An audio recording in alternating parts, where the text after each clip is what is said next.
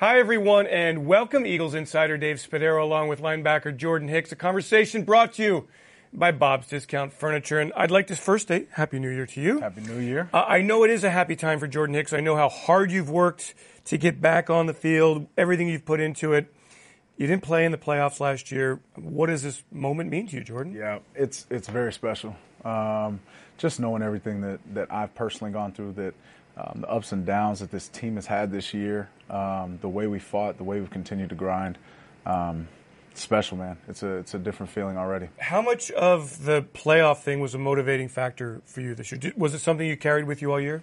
Yeah, I mean, I remember the feeling last year just going through the playoffs and not being able to be out there, and it killed me. Every single game killed me. We were winning, it went awesome, but I wanted to be out there.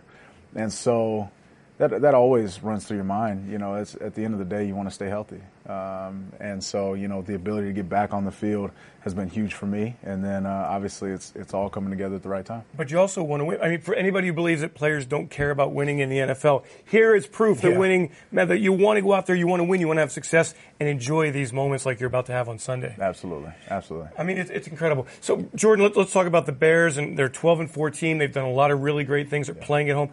You've watched their offense for a few days here. What are you seeing from them from a schematic standpoint and from a production standpoint? Yeah, so they're very dynamic in what they do. They got a lot of different formations, a lot of different trickery stuff, and they run the ball well. At the end of the day, we got to stop the run. That's always the formula. If you stop the run, make them one-dimensional, then you allow one of the best D-lines, if not the best D-line in the National Football League, go after these guys. What is the key, just in general, to stopping the run? Because it's been up and down at times this year for the defense.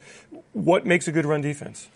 First thing, I think it's a mentality. Whether you're in the right gap or not, at the end of the day, if you've got the right mentality, if you're striking and getting off a block and being physical, it can create a lot of opportunity and overcome a lot of mess-ups. And I think, secondly, it's discipline. Stand in your gap. If the ball's going away, stay in your gap, be disciplined, make sure that you're getting your job done and doing it at a high level. George, do you remember what it was like coming back from New Orleans, the plane ride back, the feelings that you had?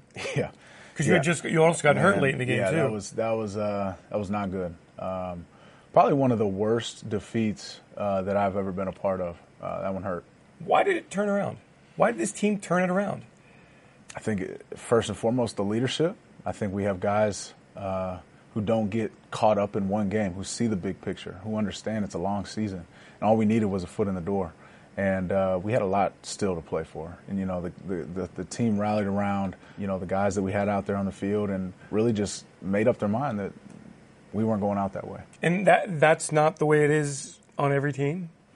I would expect not. Obviously, This is the first team I've been on, only team I've been on. But I know, thinking back to like college and to high school, you get, when you have a group of leaders who really commands where the team goes, we're going to follow them. And at the end of the day, that's what's happening with this team. We've got a high-level group of leaders who really can take this team to a different level. Sunday against Washington, 89 total net yards, 0 of 9 on third downs. Was that as dominant a defensive performance as you've ever been part of? Yeah, I think at the end of the day, I think it was the least amount of defensive snaps I'd ever played in a game. Mm-hmm. We were barely on the field. The offense was doing an amazing job extending drives and taking.